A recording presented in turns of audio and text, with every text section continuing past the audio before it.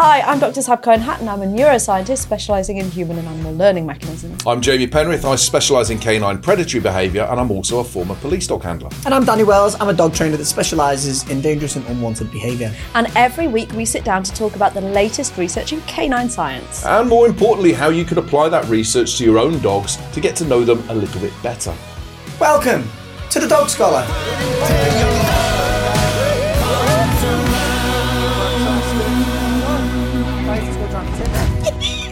I've got a question. Go on, what is it? Question me up. I think you'll like this question. Let's hear it. Do dogs prefer people?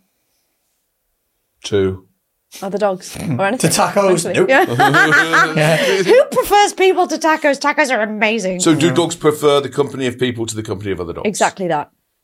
Big question. I think Good some question. humans prefer the company of dogs. I certainly do. Yeah. Present company accepted, obviously. Yeah, I think. Well, look, lots of people seriously think that they need to get another dog to keep their dog's company. And lots of We people hear are that a wrong. lot. Yeah. Yeah, well, that's it, because I think people bring something different. And it's interesting that people would think that, you know, to kind of replace human company, they need to bring in the company of another dog. I suppose if someone's working all day, then they might think if the dog is there, then they need some kind of company. So it would replace something. I think a lot of people also make the mistake of thinking they can resolve unwanted behaviour by company. They think they kind of, you know, they convince themselves, or they've been convinced that another dog will resolve the problems they're having with their first dog, which is obviously not the case. The reality and then they is, end up with double the trouble. Yeah, well, just like with people. Yeah, if you introduce someone naughty into the dynamic, they're not going to be made good by everyone else around them. They're just going to corrupt everyone else, aren't they? I think as we've experienced. Do dogs prefer people to dogs? I mean, it depends, doesn't it? Yeah, it depends on who the person is. It depends on the interaction that they give with the dog. It depends on whether the dog's pro-social with other dogs, you know, how much experience they've had of being able to play and interact with other dogs without humans meaning anything significant to them. It's it's an interesting enough question, but I think it's one that's multifaceted. I think genetics matter as well, obviously. If you've got a real, fearful dog. I mean, dogs can be fearful of other dogs, but they're most likely to be comfortable in the known, especially when you have street dogs that are brought over. They're blatantly a lot more comfortable around dogs' company than people, because people are the unknown. And as we know, dogs are better with the known. Well, lots of people try and take their dogs to dog parks for socialisation, don't they? And they think that they're doing the right thing. I'm not a fan of dog parks. I'm not. It's absolute canine chaos. I've never, other than when I've been to America and seen them in New York and stuff like that, I've never actually seen one. I think most parks with a field in the UK are classed as dog parks now. Everyone, it's just canine chaos. The only time I'll use them, if there's a gated area, I'll use it for some training where I can leave them all to the chaos and stay on the outsides and get a little bit of engagement. But it's that concept that they need to play with other dogs for socialisation. It plays into this, doesn't it? Is the human enough? I suppose the question is, do dogs play with us for the same reason that they play with other dogs? You know, there's no doubt they love to play. It's part and parcel of how they bond, isn't it? But there's other things that they get from it as well, beside the kind of social enrichment. It could be access to resources or reducing stress through contact. But I suppose the question is, if there's no other dog available, will a person do? Or do they prefer the person in the first place?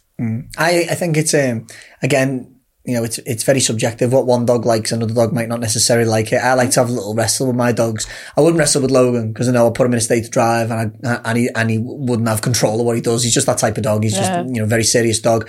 Ralph, me bull breed, and little Lenny, the terrier, and Wade, if you go like that and they're bouncing all over the place. I remember I tried to do this with Flint, my Labrador. And Flint's just not about that life. Aww. So with Ralph, he'll come over and I'll push his head, and then he'll go, and I'll push his head again with the other hand, and then I'll have him guessing which hand's coming, and so on. I tried to do it to Flint, and Flint just literally went, what the hell are you doing? What are you doing? He just didn't want to know. However, if I throw something, it's like, oh, game on, let's bring that back. But he's just not about that rough and tumble life. Do you know what I mean? Luther, I do this thing with Luther where we'll play and I'll be kind of leaning over him and I'll put an arm between his legs and grab the other leg, like a dog biting. Like a dog biting. And he'll be going, and then I'll do it the other side. And when he wants to play, if I'm kneeling down or doing something, he'll come and he'll back onto me and he'll literally put his arse on my lap as if to say, come on, play between my legs. Yeah. That sounded really bad. Yeah. But I can't It ain't that kind of show, people. do that game where you... Dr. It's not going to Love. sound any better, but just take it in the spirit that I meant it. Yeah. But Jimmy's not into that at all. Jimmy loves playing with socks. So he'll grab a random sock out the laundry and start waving it so that you can play. So you can play and he'll rag it. But the only trouble is he took it a bit too far and he keeps going in the laundry and he's progressed from socks to pulling out underwear, which is fine, except for when you've got guests coming round and the dog comes trotting out with your underwear in its mouth, and you're like, I can explain. Yeah. No wonder dogs prefer playing with people, eh? I know. I think it's, Do your dogs play with your underwear? No, but Sherlock will eat it. Yeah, there you go. He's one of those dogs that every now and again you'll see him straining to go to the toilet and there's a sock, gutted that you've thrown the other one away about a week earlier, thinking that you'd lost it. Yeah. Quick Swill will sort that out.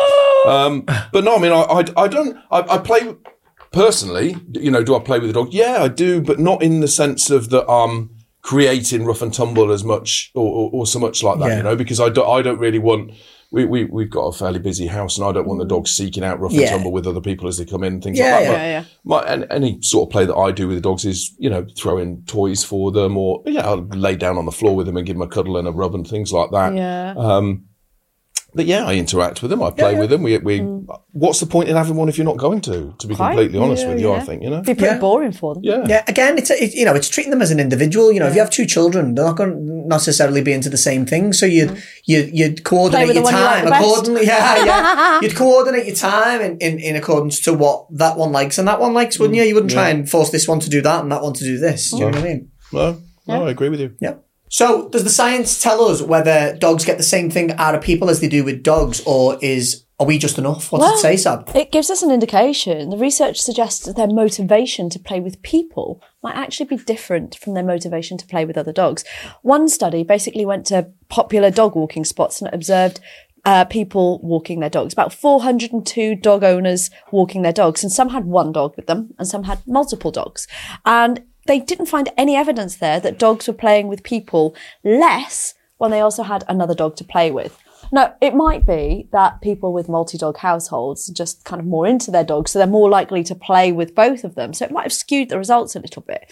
So this same study went on and gave a survey out to more than 2,500 dog owners.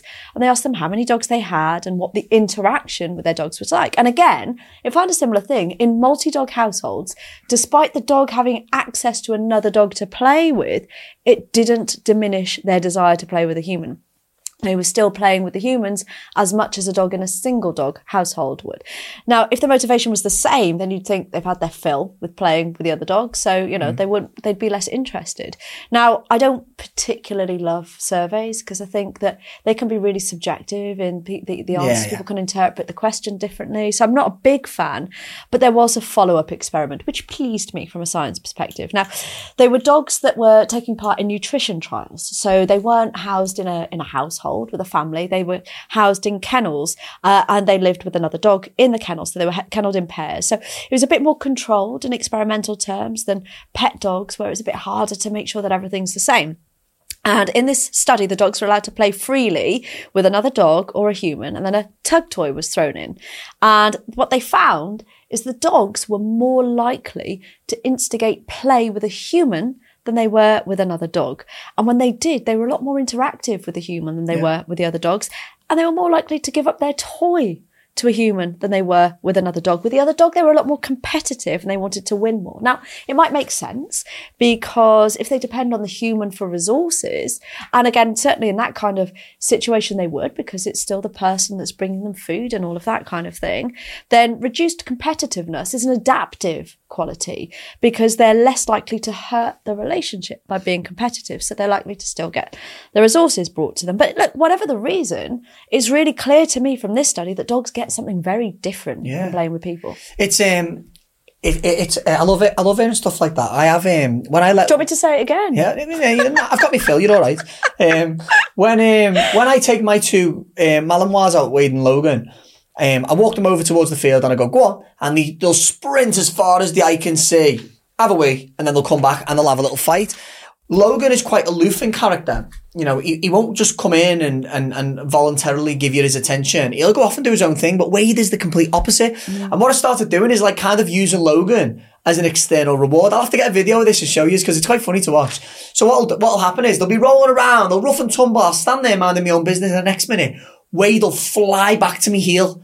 And he'll look at me like, what are we doing? And I'll go, down, sit, stand, heel, turn left, turn right, and go on then. And he runs off and goes and wrestles with Logan. And he'll do that for a bit, and then he'll come running back again in the heel, and I'll do it again. Down, sit, stand, heel, walk around, go on then. Runs off and plays with Logan. So it's kind of like, he does his bit with me, and then that's his little reward to go and play with Logan. But he seeks that out. And obviously it's habit because he started it once, we done it, he liked it, he does it again. Yeah. But it's quite funny to watch, you know what I mean? It's like he wants the two, but he does seek me out where, again, characters are different. Logan is quite aloof as a dog. Yeah. Hey, what about that thing? Because they talked about it in this study in the sense that, you know, they were more likely to give up their toy to a human. Yeah. You know, what do you think of that thing that it's not good to let dogs constantly win games? People say that, don't they? They think that if you let the dog constantly win the game, it's going to think it's stronger than you. Yeah, I mean, I don't. I'm not a big fan. No, my thoughts on that. I mean, there's a couple of things as well that I wanted to bring in on. Just a couple of questions on the study. You know, that I'd throw out is we're talking about dogs here in there that are kept for nutrition trials, right? So they're not dogs, I take it, that live in households. No. So I would imagine that their interaction with humans is reduced in comparison to dogs that, I'm not saying that it's non-existent, but reduced in comparison to dogs that live in households. Dogs that live in households are owned, and do you know what I mean? And they'll get a lot of play with them and stuff like that. So I wonder whether when the dogs in the nutrition trials actually get the option of playing with humans. Okay, I see dogs, you know, I'm kennelled with a dog, but I see a human and it's a human who's interacting with me, you know, and that's something novel, and it's probably something that's a little bit more exciting than what I'm doing in my day-to-day activities and things like this. With the giving up of the toy, you know, the tug toy or whatever it happens to be, dogs are more likely to compete with one another for a resource. And if one dog wins that resource, I do see the opposite to this with my own dogs, where if one wins it will go back and tease the other one with it and make them get hold again and play tug. Instigate the play. Yeah, but a lot of dogs won't do that. A lot of dogs will compete over resources and keep them, whereas the human, generally, when you're playing a game of tug, the idea is to play the game. So by a dog giving it up, then the dog wins it again, they give it up, they win it again, or you throw it and it animates it, you know, kicks in the prey drive, and it comes to life, the game comes to life, far more so than perhaps it would do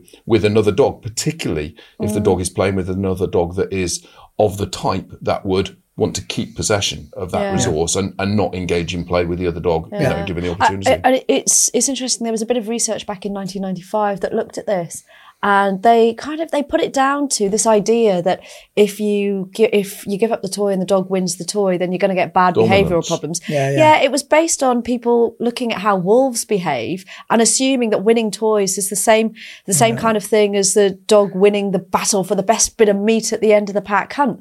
And so it's actually a really human tendency to zoomorphize on it. So it's like you're attributing animal forms to something that, you know, that is a different animal, arguably. So it was a very kind of human assumption. It doesn't necessarily extrapolate to the dog in the same way. That's not to say that there isn't the one dog that will create a bit of a resource issue with. Like I've said before, you know, in many of these episodes, everything is apparent in one. You know what I mean? But we go with the statistical numbers here, and you know, letting your dog win's not going to cause issues in most cases. What I will say is, I can show you with any one of my dogs, when I let my dogs win, they will not run off with anything. They will run and push it back in because I'm part of the game. That is a healthy interaction when you're playing with your dog. If you're letting your dog win something and it's running off, and that's not what you're looking for. You're looking for the dog to go, come on, and again, let's play again. You want to be an intricate part of that fun sequence. Do you know what I mean? A lot of owners really have a common problem or make a common mistake whereby when they play tug with a dog, they want to win. Yeah. The owner wants to win, or they'll then hold it back and they'll say, sit, no, sit, no, you're not getting it, not until you sit, not until you sit. Forget all that. Yeah. Bring it back in, bring it to life, release it, let the dog have it, wait until the dog comes towards you, then engage, then let them have it, then engage, then let them have it. 100%. Let that dog think that you are a fundamental part of this play, of this fun. And you won't have a dog that wants to take things and keep away from you because you've got a dog that sees. When you're thinking about the formalities before building the foundations of the game, you ruin the game as a byproduct. Luther's like, he is absolutely drunk on tug. But for him, I let him win. And then he's like, well, this is no fun. He's straight back. He doesn't want to run off with it. He's like, it's only fun if you're hanging off the other end of it. Yeah. 100%.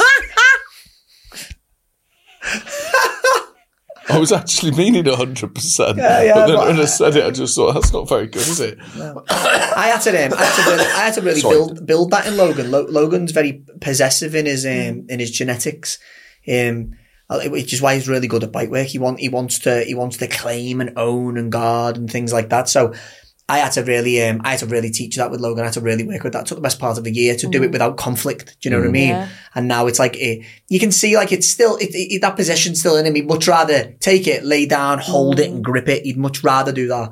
But it's a conditioned response now. As soon as I let go, you can see him pushing it back into me. So I would, just like that, I would say, even if you've got a dog that is, if you want to create a dog that McBride is saying that playing tug creates, don't play tug. Yeah. Instead, let a dog walk off with things and own things and don't engage with them and let the dog realise that these are possessions that I take and they're mine and we don't interact. So really, you're not relevant in it. If you want to avoid that kind of relationship, engage and interact with the dog as a puppy, if you possibly can, as a puppy. This was something that I covered when I was raising the pups and showing it, was the letting them have it. Letting them have it. If you bring me in something that's rubbish, like a tea towel, I'll throw you something that's brilliant. If you bring me in something that's brilliant, I'll throw it again, and then I'll bring the tea towel alive, and such and such. So everything, anything and everything becomes something that's not to be kept, but to engage with. Do you know what I mean? Which is, anybody can do that. It's good fun. It's good fun. It develops a healthy relationship. It doesn't develop this dominance rift between yourself and the dog. But I mean, you've got about 11,000 dogs, haven't you? I mean, do you find that they still prefer to play with you, or do they prefer playing with each other? It's a completely, I mean, I haven't got that many. I've got six dogs now, but that's about 11,000. I had more, but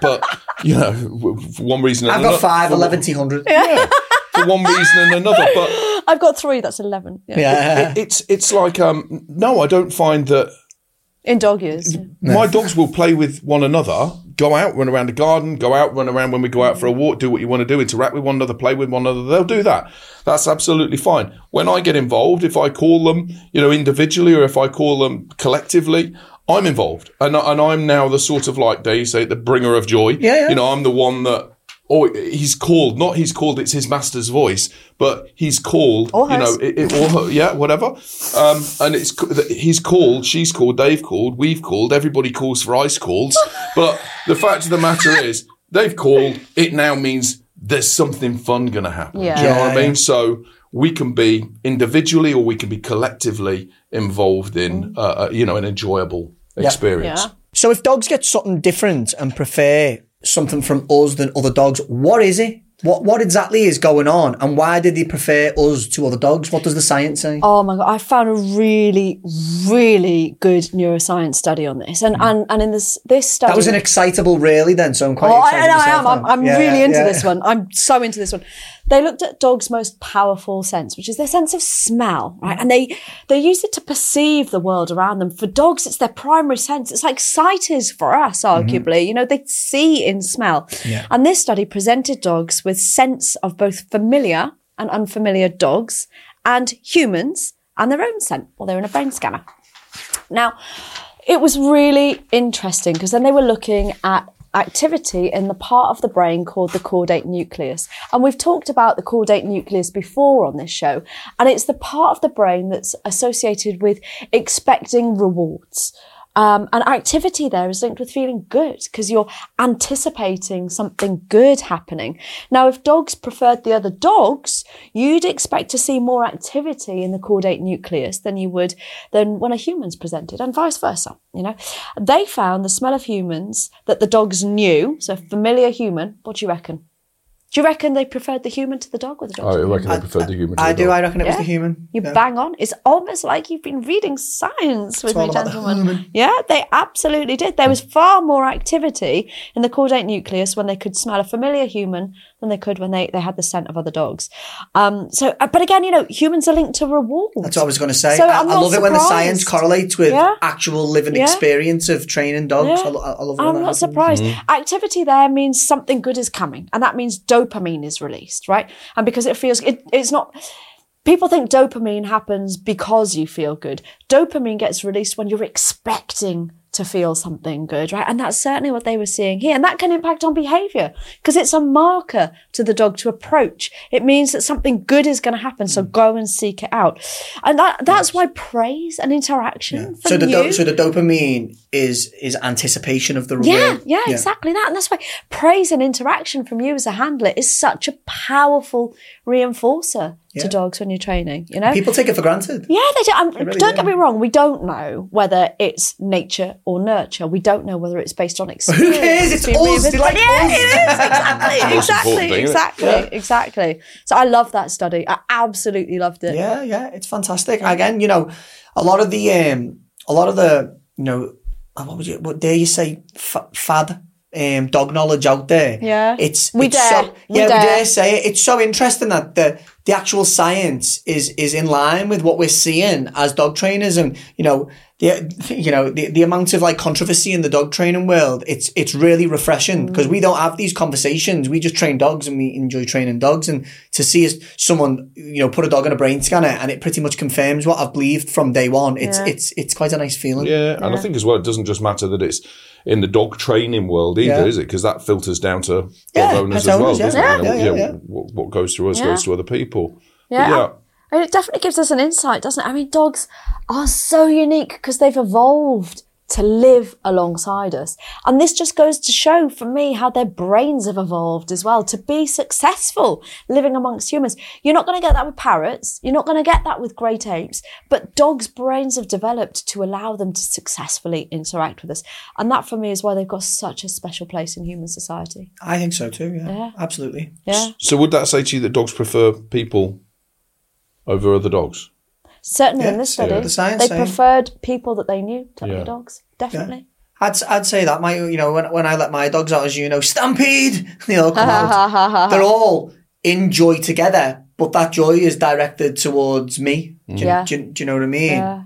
And I'm just like, whoa. I mean, the Lord. Yeah. I mean, I'd love to see this on a much larger scale because, brain scanning studies are hard to do. They're expensive to do, and you can only do them with small groups of dogs. It requires staying still. Yeah, they've got to be trained to go in the brain scanner and stay still. And it's really loud and it's tough to do. But, if you could do that on a much larger scale and pull out the individual differences, I'd love to see whether there are dogs that prefer other dogs as well. And then kind of unpick their history and try and understand why. It'd be interesting to see how dogs that have never experienced people respond in that case as well. Whether there's something about the novelty of people, whether there's something more innate. Yeah. Do we know? I don't know if we do or not. On the brain scanners, when the dogs are in the brain scanners, obviously they go. They're rewarded with, I'm assuming, food for going into brain scanners. Are they continually rewarded whilst they're in the brain scanner, or are they taught to accept duration? Yeah, because they are. They're taught to accept duration. Because otherwise they'd be anticipating the reward. But is there a reward when they come out? And then the dopamine's there. Yeah, is there a reward when they're released from the because that would affect it as well, wouldn't it? That would be interesting, I'm not clear from the methods. No, I don't know either. I just wondered whether or not with dopamine, anticipating reward, they could be sat there the whole time for 20 minutes anticipating the reward at the end. Or going to get released. You're right. But even aside from that, actually, I'm not surprised that the reward centre in your brain is activated by scent. Because that's the other thing here. It's activated by scent. I mean, it's really powerful, isn't it? I mean, different perfumes can remind you of different people, different aftershaves. And it can cue like memories and predict outcomes. When we were walking home last night, the smell of freshly cut grass, and all of us were there going, "Oh, it's so nostalgic! It reminds me of school." And then it's like, I hated school, but it does. It evokes really really strong memories, like you could be there again. Yeah. Now imagine that being your primary sense, and imagine how evocative that must be. Certainly if it's massively intensified beyond our capacity to even understand it, you know. And now imagine that smell is reminding you of your favourite person in the world, who you're always excited to see, who you're never disappointed to see walk through the door. Imagine that. That's I think I have one of them. Yeah, you do. You're it. Yeah, maybe me, yeah. You're him as far I as your dog's smell myself. Yeah. Which makes a change, because usually it's us smelling you, Danny. Yeah. And then it just evokes joy. Yeah. I just spread joy everywhere again. It elicits positive feelings. One silencer at a time. Oh, I love it. I love it. Right, we'll be right back after the break. Me, Danny and Jamie and the whole Dog Scholar team just want to take a minute to talk to you about a cause that's really close to our hearts, and that's Street Vet. Street Vet is an amazing charity that provide free veterinary care to people experiencing homelessness with their pets. When you're rough sleeping, and I know because I've been there, that relationship that you have with your dog gives you the only social and emotional connection that you have when you're completely isolated. And Street Vet help to promote that bond, and we love them for what they do. You can find out more about the amazing work that they do and donate by clicking the link in the description. Let's raise as much as we can for this important cause. Back to the show. So what we're saying is dogs like people, but we don't know whether it's through their past experience with us or is it something more innate? What is the science going into detail about any of that kind of stuff? Yeah, good question. And we know that dogs are associative learners. We know that they pair things that they've experienced together and they learn what outcome they get from that experience or from the behaviour that they do. So if every time I nudge a bowl and mum puts food in it, I associate nudging my bowl with getting food, right? Yeah. That's the association that's made. And dogs are the same. So it could be that because we're the ones that feed the dogs and we're the ones that play with our dogs, we're simply acting as a signal for food or for play. And that's why the dogs prefer us, because they're like, ooh, you're a symbol of goodness to come.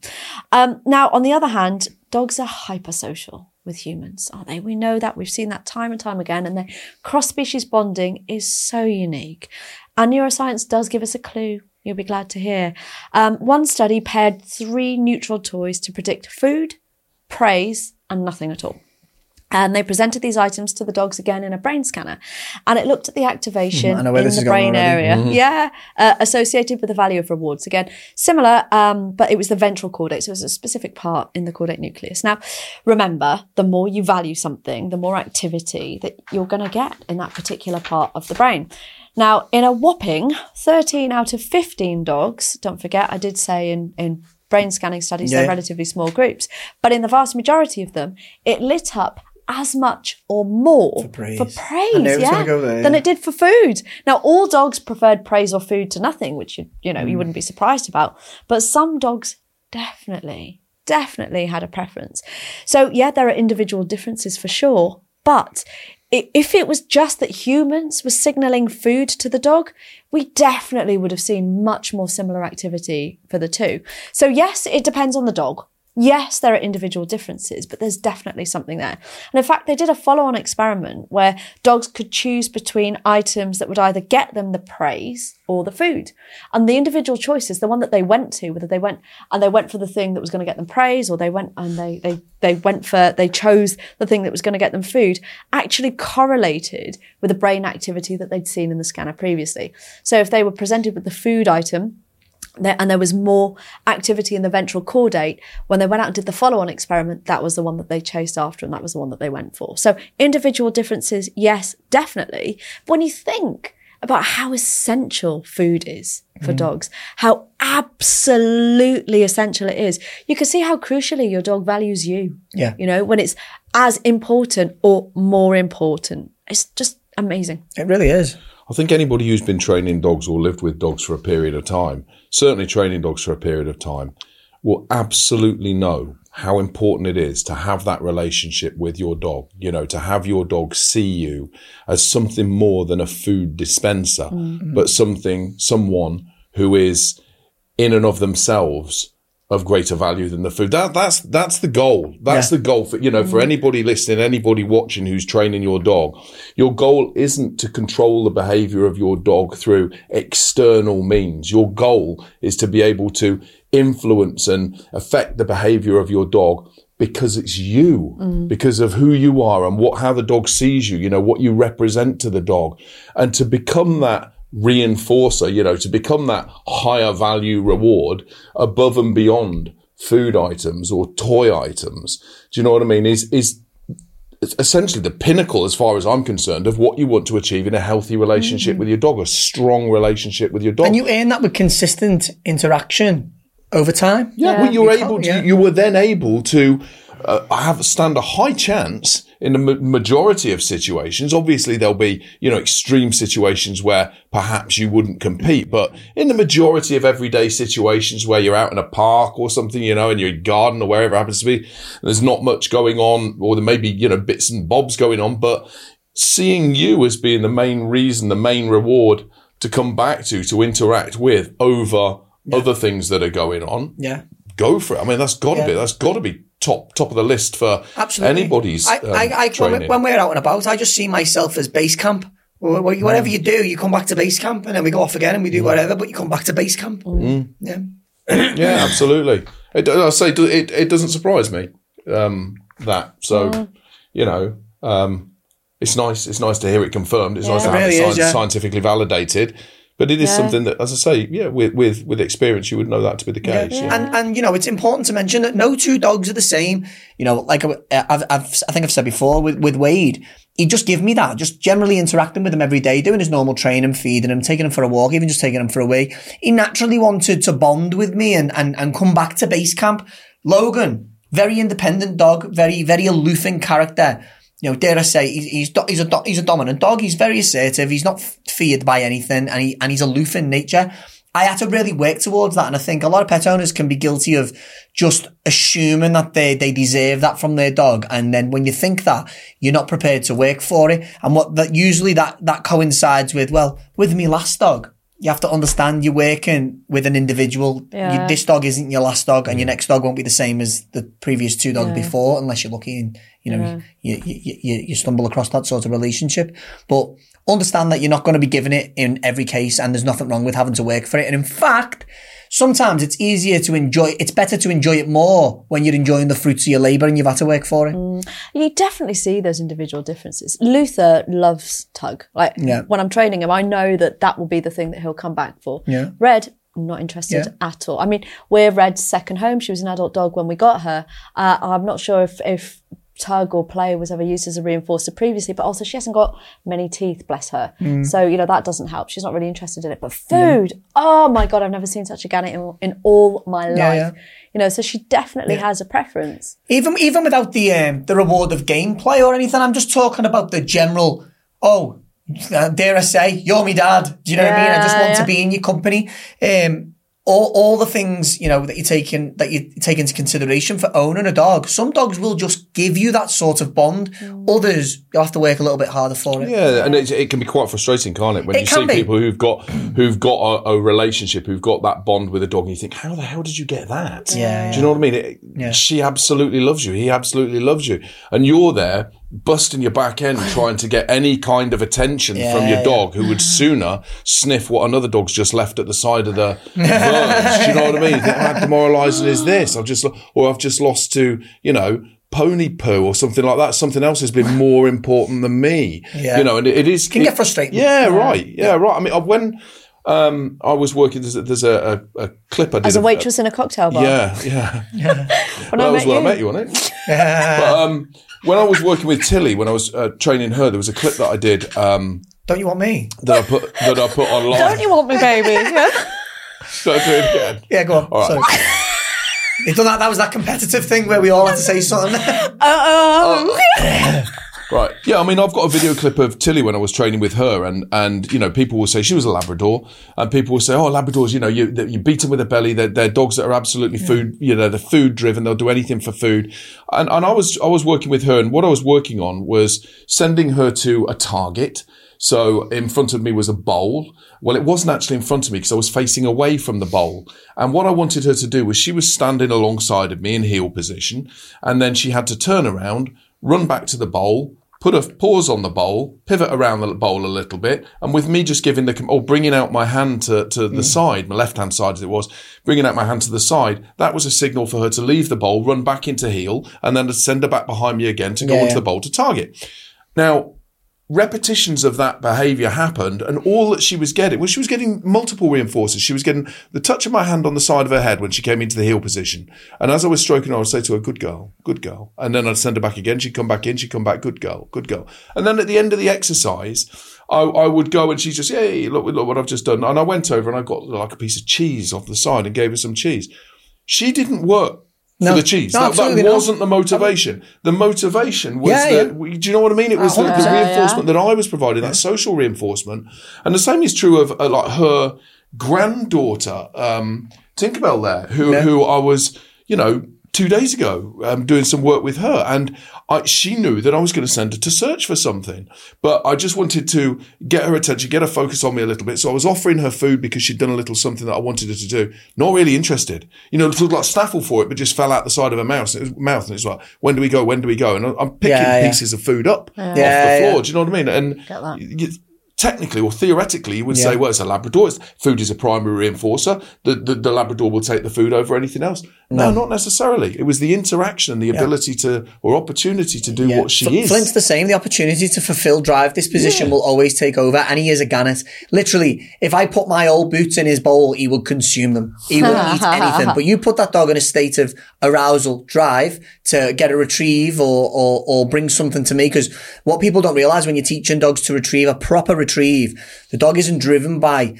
what they're getting. They're driven by bringing it back to the handler. Yeah. And that's what the driver motivator is. I actually spilled that into detection dogs when a previous company I worked for, we were training search dogs for Premier League football stadiums, and I noticed the guys that were working there and the girls, they couldn't get the ball off the dog when they rewarded the dog, you know, when you sent a stooge.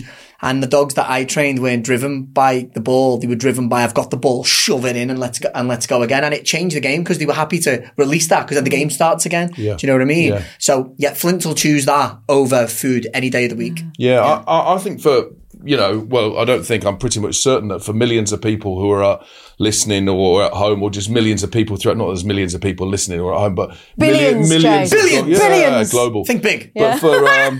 But for millions, billions. You know, for all these people Trillions. who are struggling with their dog, I think it's nice to hear, or hopefully it's nice to hear, because you probably do your training and you use your food and you use your toys, but your dog's not particularly bothered. You know, you think, well, I'm being told that this is the way to go about it, but it's not, your dog isn't particularly interested in it. But if you can generate that relationship where you think, okay, ditch that then. Let's just go for interaction. Let's go for fuss and rough and tumbles, and let's generate that relationship instead and put it more on what you'd call a social reinforcement basis instead, which is just play. Yeah. And the ultimate goal for all pet owners should be, you don't need any reward, you don't need any punishment. The dog's just driven by the behaviour itself or the interaction. And so now we know all this stuff from the science. What difference does that make? What can people do practically to help them?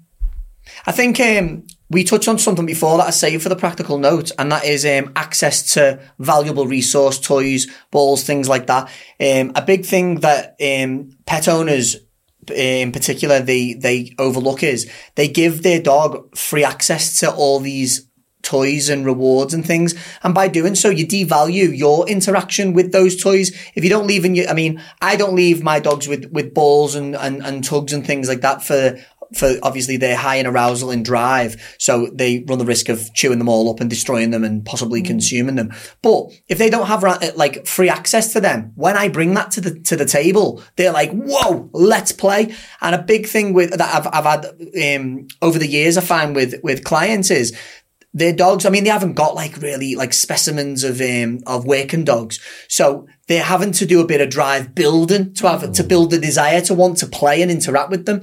So giving them the dog's free valuable resource, balls, toys, all different toys. The dog's not really that interested. They go, yeah, okay, I'll play with that when I get home. Do you know what I mean? So just taking that away. And then when you bring it, it's like, oh, this is a good thing. It's not something we do every day. I always explain it like when you're a kid, especially in the 90s, you didn't have a McDonald's every day. You had one about every 8 weeks, every 10 weeks. But when you had it, God, it tastes good because it's rare, it's scarce. Do you know what I mean? If you have it every day, you take it for granted. Yeah, you probably do.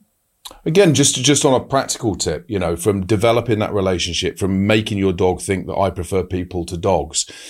I know that I have, and I know that you have, and Sab, you probably have, and everybody else, who's got that kind of relationship with their dog probably has. But there isn't a pure reliance on just giving you stuff. Do you know what I mean? Where you're actually building a solid relationship through, the development of control over the dog and giving boundaries and guidance to the dog, dare I say the word discipline to the dog, which simply means, enforcing structure and making you know what's right from wrong, etc., so that you can understand in an appropriate way. Yeah. That doesn't create dogs that don't want to be with you, are terrified of you, or such a poor version of it may well do. Yeah. A poor version of it could well do.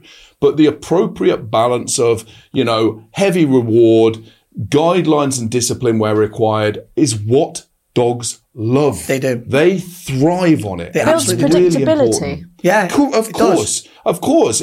I need to know, why should I do this? Oh, if I get a lead correction or something for doing this behavior, and I know that I'm going to get the lead correction for doing that behavior, but I know what the behavior is that I should be doing, and I know that I'm able to control whether or not I get the lead correction, and instead I get the praise and the interaction from yourself. Doesn't have to be a load of food, simply the social reinforcement. Boom. Yeah. We start to understand one another, and we can start to really, really engage and have a good time together. It doesn't need to be all about trying to buy it.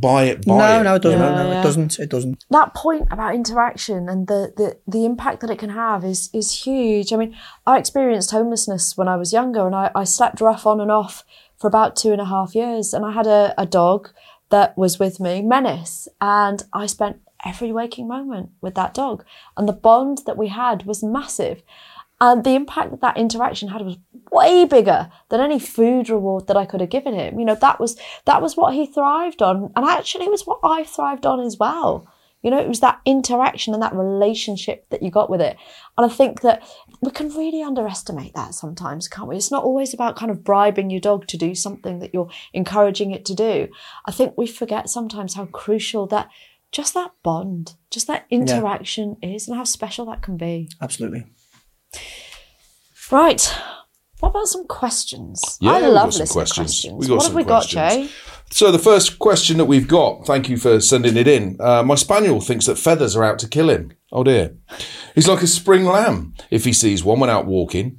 Why is this? And more importantly, what can I do about it? Danny? I think it's just the unknown. I had the same thing with my bull breed, Ralph. We had, I think it was one of the baby's parties. It was one of them balloons filled with feathers, and at the end of it, we popped them all ready to clean up. And as they were floating down, Ralph's like, snap, back away, snap, back away. He'd never seen anything like that before. Again, it's the unknown. Yeah. So you probably find that the dog's just reacting to the unknown. Unusual for a spaniel, though, eh? It is unusual for a spaniel, but never say never. Every dog can be spooked by something. Luther normally they'd want to get a grip. Luther doesn't like it with Prosecco bottles when they pop. Yeah. Ironically enough, he's fine with champagne. He's fine with champagne. No, he doesn't like. He hates it. We were over a park, and there was someone having a picnic there, and just out of the blue, they popped a bottle, and he jumped out of his skin. And since then, any bottle that you pull out the fridge, it doesn't matter whether it's is Prosecco or what, but any bottle you pull out the fridge, and he's like, I don't like that. Yeah. You'd have thought it had habituated to it by now. There goes that theory. Damn it. Yeah, any wine will do. Yeah. Or gin. A pint. Yeah.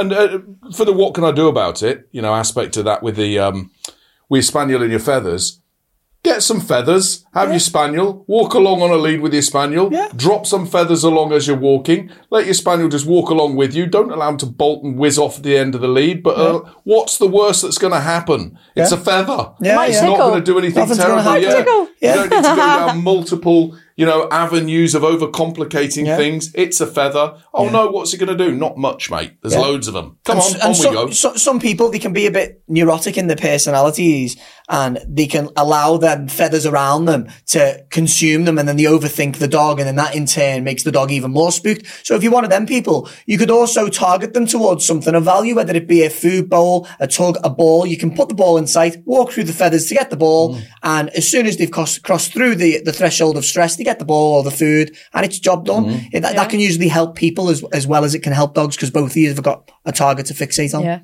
Yeah, absolutely. Good Second question? Yeah, let's have it. Okay, second one then. My dog's funny with people I don't like. I have to be really careful with it. Why is this, and what should I do about it? That's a big question. Yeah, it's a problem. Unfortunately, it's a question that we can't really answer without seeing the dog and what's going on. But what we can say is what you need to do is be working with a reputable dog trainer, because any dog that is uncomfortable with people has the potential to go really wrong really quickly. And I think as well, for anybody else in a similar sort of situation that might think, my dog can be a bit funny with people as well. What should I do about it? Have a listen in and see. Anybody who tries to give you an answer to something like that, where you're talking about nervousness, fearfulness, potential aggression or whatever from a dog towards other dogs or towards people, don't seek advice online. No. Don't take it from a forum. Don't take it from somebody else who's Avoid had a dog breed-specific groups. Anything like that. Seek actual, reputable, professional help from somebody who can demonstrate the fact that they have dealt with it before, they've successfully resolved it, and they're able to work with you. Yeah. We can recommend a couple of good ones if you need it. Yeah. Your Wallies. Good stuff. Are we ready for some icks? Yeah, go on, let's do it. Right, okay. We've got George from Licky End. Licky End? Imagine putting that on your Sounds like a nice lolly. I won't even go what it sounds like. It's in Worcestershire. Kids listen to this. Yeah, it's in Worcestershire. It is an actual place. I promise I Googled it. Yeah, did you really? I check. Did you think I was lying? No, I absolutely trust you. I just wanted to confirm 1,000%. Okay, fair enough. Let it off. All these poor people that are from normal sounding places are like, why isn't anyone getting my icks? Well, you need to live somewhere that sounds ridiculous. And then you'll get your ick read out, won't you? Right? Okay, so George from Licky End in Worcestershire, he says, when their little dog is absolutely petrified and snapping, trying to create space, and they say, bless him, he thinks he's a Rottweiler. I think this is a peeve for people who have big dogs that they've had to work through issues, and they get a bit, dare I say, pissed off when people with smaller dogs excuse behaviour that needs to be addressed, isn't it? Yeah. I think it's also something where people who've got the bigger dogs and certain type of breeds get stereotyped as saying, oh, well, it's a Rottweiler, or they think they're a German Shepherd, or they think they're a Doberman. And you pick, it's generally black and tan, the tattoo for I'm going to kill you. Many people's Never eyes. trust a dog with orange eyebrows. Absolutely. Or tattoos. Ridiculous. But and small dogs, that kick off, and aggress towards people or other dogs. Just as problematic as your larger ones from a lot of perspectives. There's a massive double standard. There really is. And I think it's important that viewers at home understand that whilst bigger dogs have the potential to cause harm, when you're looking at bite statistics, far more bites are happening from littler dogs. The outcome just isn't the same in terms of people aren't going to the hospital and things like that. But in the eyes of the law, you're still just as accountable. I thought you were going to say the eyes of the Lord then. Oh, no. The Lord. I was going to say that's getting a bit deep. Yeah, well, a deep guy. Yeah. What does the Son of God think about this? Yeah, the Son of God says that you are still liable by law, and whether your little dog's causing people alarm and distress or your big dog is, you're still just as accountable by law. Isn't that right, Jamie? Absolutely. Actually, that is the double standard, because maybe people are less alarmed and distressed by a little dog, even though they're doing exactly the same thing. So I don't like the law. It's intimidation, isn't it? But it's so subjective. So that's my issue with that law in particular, is it is incredibly subjective. Because Luther gets a bit of this. When I take him out and he's muzzled, because you muzzle train him, people respond so differently to him, and they're kind of like, like, oh, going to give that dog a wide berth. Well, to be honest, they usually do anyway. Good. Leave them alone. Good. Yeah. But no, there is a real kind of assumption when they look at a dog, or a dog looks a bit mean or is a bit big, they immediately think differently about it. And I get this ick. I really do, because I get a bit frustrated when poor behaviours are excused just because of the way that the dog looks. Because actually it's stressful for that dog to be so kind of scared of everything that it's doing that behaviour, that it's snapping at stuff to try to create space. That's not a generally happy dog. It doesn't have the resilience to cope with everyday life. So, there's something about that, I think, that needs dealing with. I think when you're not like an experienced dog owner or trainer, and, it might be your first dog, it's quite easy to realise you've got a problem when you've got 55 kilo of Rottweiler. Sorry to just put the stigma on Rottweilers, but that's what come up. Any large breed dog, and you're like, holy shit, I can't manage this. It's icy. This dog's trying to drag to me to wherever. It's quite apparent that there's a problem. But when you've got a dog that you can just scoop up, it's easy to kind of excuse that and go, oh, what's he like? And walk on. But, all dogs deserve to feel comfortable in their environment that they're expected to live in. Mind you, we're talking about dogs here, but people are similar to that as well. So, you get the little person that's kind of giving it large. You go, oh yeah, small man syndrome. You say that, don't you? You excuse it. I am not a small man. And I will have that bus driver was incredibly out of line. That's a whole other story, dear listeners. No, but it is, isn't it? You go, oh yeah, and you kind of like nod it off. But then if someone that looked bigger and meaner and scarier was to behave in exactly the same way, people would be less likely to tolerate that or laugh it off or whatever. So, I mean, there is a thing generally, I think, that people can be guilty of applying double standards just on the basis of how someone or a dog is presenting. Yeah. So we need to do better. Let's work on ourselves. Let's do better. People always do better. Let's say that's the ethos of every single episode. Do better. We can all do better. I can do better. Yeah. Do better. Be better. Yeah. I think, a nice sort of like succinct takeaway from that, ick, Danny, is that size doesn't matter. It certainly doesn't in this case. Well, let's see if we can get a bigger ick this time. Okay. Ick us again, Danny. Ick us bigger. I'll give you the big one, right? We've got Ali from Rimswell, Yorkshire. And Ali says, seeing people arrange their dog's raw meal on a plate like it's been prepared by a 5-star Michelin chef. You see this a lot, don't you? I see this on social media. You see it on social media. People take a picture of their dinner and stick it on Facebook. People are doing that with their dog's food as well. Jamie loves that. That's Jamie's favourite pastime. Yeah. But you've lovingly made my connection with the outside world. You've lovingly made that, and it is impressive, to be honest. I'm always impressed when I see that. You've said it. Only because his is more impressive than yours. What you're saying. Antisocial, reclusive geek. I have no issue with this directly. The only kind of issue I have is I think everyone is entitled to feed their dog what they deem fit. Your responsibility as a dog owner, our responsibility as dog trainers and neuroscientists in this field now is not to dictate to you what you should feed your dog. Your responsibility as a dog owner is to do your research, know the risks on both sides, and make a formulated decision on what you're going to feed your dog, about what's best for your dog. The problem I have, if I was going to have one with this, is I think a lot of these kind of, should we say, extreme raw feeders where they're preparing, there's like a whole like little baby chick on there and a whole egg and all this. They really look down on people who feed their dog conventional dog food, and that shouldn't be a thing. I feed my dogs biscuits and meat. My dogs are healthy as horses. You know what I mean? Yeah. You're no better off than me for feeding raw than I am for you for feeding biscuits. And not everybody has got the capacity to be able to raw feed. I'm not. This isn't having to go raw feeders, but you like you say, it's bizarre, the dog world, isn't it? Yeah, it's bizarre because whatever you do, there's camps. Yeah, there's camps, and there's always someone going, There's extreme camps. You should have done this. You could have done this. I would have done that. And you think, God, I'm only giving it its tea. Yeah, do you know what I mean? But it's like, well, what are you feeding it? Oh, the nutritional content of that. And do you know what I mean? And you just think, I just think my dog will live. My budget allows this. Yeah. My freezer space allows this. Yeah. My lifestyle allows this, or whatever. Whatever suits, as long as your dog is fit, healthy, happy, loved. Yeah. Who cares? There's so much stuff that I'll see on dog social media, and I think, what are you talking about? But I just scroll past and move on. It's not my place. You're not going to change people's mind. Leave them to it. 100%. But don't you scroll on, because if you've got an interesting question or an ick that you wish to share, Jamie's about to tell you how to get in touch. I'm going to do exactly that, and it's not difficult. In fact, it's very easy. It's easier than choosing what you're going to feed your dog. It's just difficult for me to remember what I'm supposed to be saying.